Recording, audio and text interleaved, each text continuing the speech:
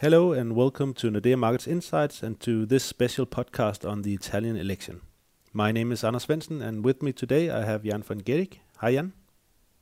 Hello. You've looked a bit deeper into the Italian election and I can of course recommend reading your research note on emarkets.nordea.com. And we'll also have a bit of a discussion here about the main topics. There are, of course, quite a number of important questions around this outcome, both for Italy and also for the rest of us. And if we start with the latter, are there sort of an Italian Macron likely to win this election? Well, no, and there's not really. You had maybe, well, I guess you can almost say that the Italian Macron is Berlusconi, since he seems to be coming back and he seems to get people to vote for him time and again, even after a number of failures. And of course, we're talking about very different numbers. Berlusconi's party is polling at below 20%, and Macron was a landslide. But still, it seems that Berlusconi's party is gaining in the polls towards the end as well. So he has some charisma that the Italians like, even if he hasn't been able to deliver on his big promises before. But I guess it doesn't have the charisma that for instance, Merkel likes, or even perhaps the French president. Well, no, but let's say that he's probably not the most hated Italian politician either in the European circles. He's a populist, of course, and talks about what he thinks can win votes for him. But compared to some of the others, I think that he's at least had a softer tone towards Europe lately. That he used to talk about, or last year he talked about the need for a parallel currency in Italy, which raised further worries in the European circles. But now he's actually reversed course, said that Italy couldn't leave the euro area. It would be impossible technically. It would destroy the economy. And also he's taken a softer tone on that he wouldn't necessarily scrap the 3% deficit limit that many other Italian politicians actually want to ignore. Is that because it's more favorable now to him to kind of change that view, that kind of the popular opinion is changing, and that's why the populist is changing too? Or do you think something else is at stake? I think that's clearly the biggest reason. We saw in France last year that there was this battle between anti-Euro Le Pen and then Macron, and the latter clearly prevailed. The anti-Euro rhetoric didn't really, it wasn't a vote magnet, and I think that the main Italian parties are seeing this. Berlusconi isn't the only one who has reversed course. I think that what markets were mostly afraid before was this five-star movement, which actually is still leading the polls if one looks at individual parties. And they had this suggestion that if they were able to form a government, then the first thing they would do is have a referendum on Italy's euro area membership, and then recommend that Italy vote to leave the euro area. And now they've reversed course as well. Their candidate for prime minister has basically said that now is not the time anymore for Italy to leave the euro.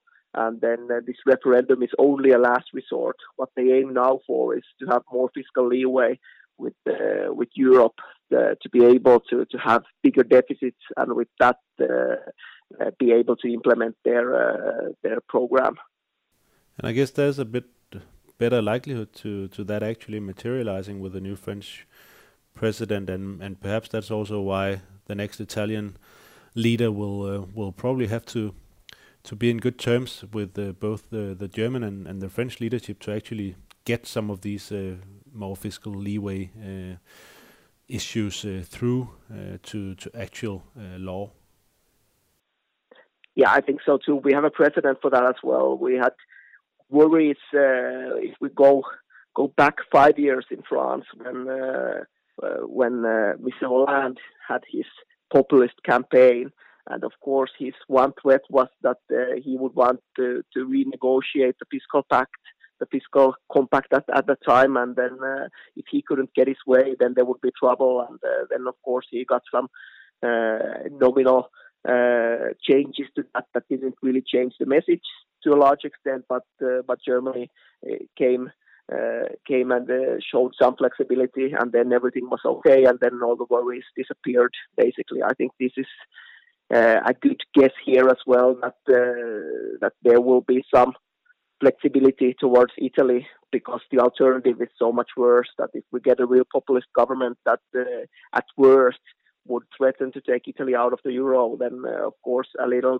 more fiscal flexibility is a much better outcome. I think it's not talked openly, but people in Brussels are terrified about populism, and then they are very prepared to make some concessions if they can keep the populists at bay with such policies. Yeah, for good reasons, of course. So you're basically telling us not to worry too much about having a very clear anti-euro government in Italy after 4th of March. Yeah, I think that threat has receded. There's still the Northern League left that is part of the centre-right coalition with Berlusconi's Forza Italia. But the centre-right program, they didn't mention euro at all. So even if the Northern League has openly itself been adamant that they would, if they led the government, their first step would be to take Italy out of the euro. But alone, they're polling at below 15%, and they are basically the only bigger anti-euro voice. So it's very far-fetched that their stance would prevail in any government.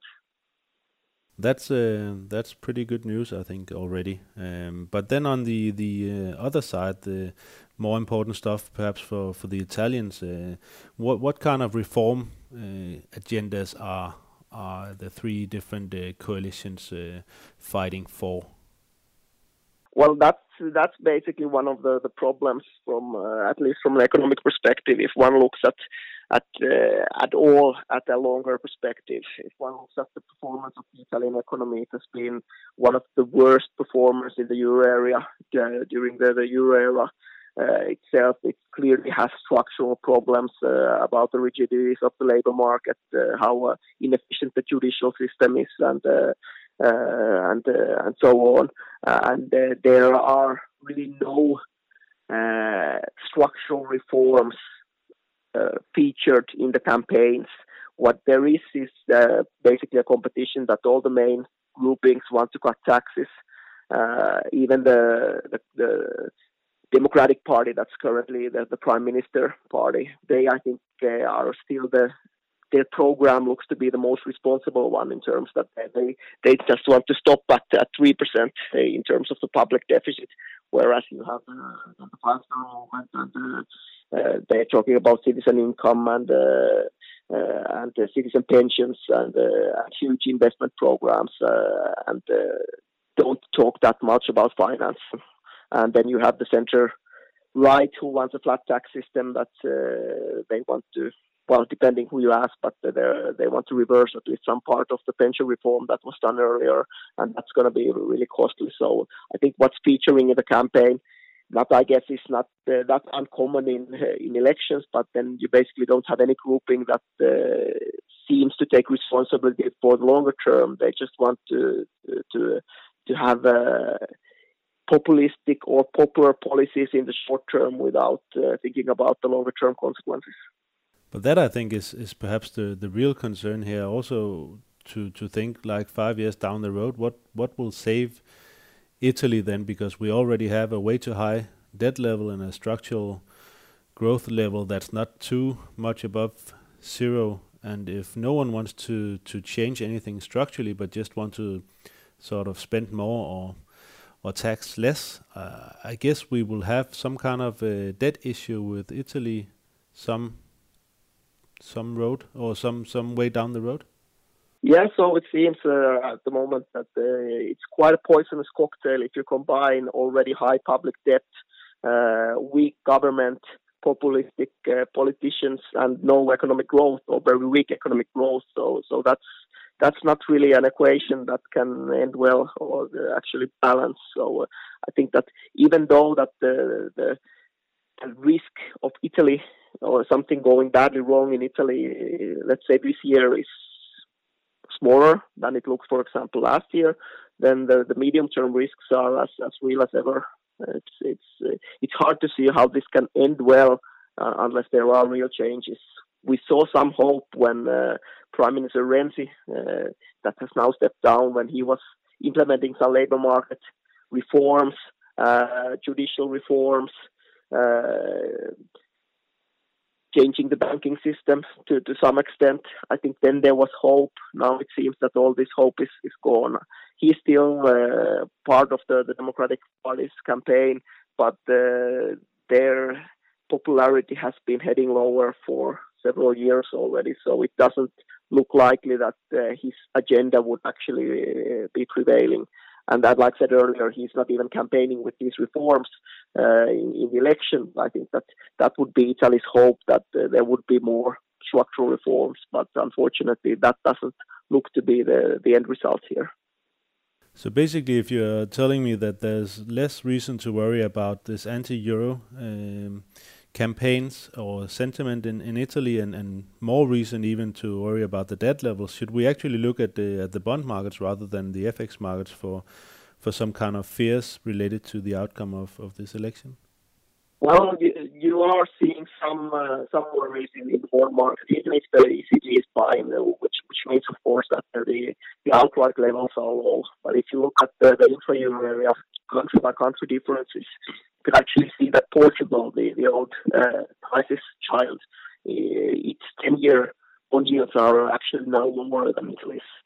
It's not all due to election-related uncertainty and Italy's problems. It's also due to a strong comeback from Portugal. But I think it's a reminder that the course Italy is on, it is problematic, and some time way to the future when we don't have a central bank having this kind of policy and owning a major part of Italy's debt, and maybe even as the steps planned to deepen euro area integration, talk about the need for debt restructuring mechanism for government debt as well, limits to how a big part domestic banks can own of their own sovereign.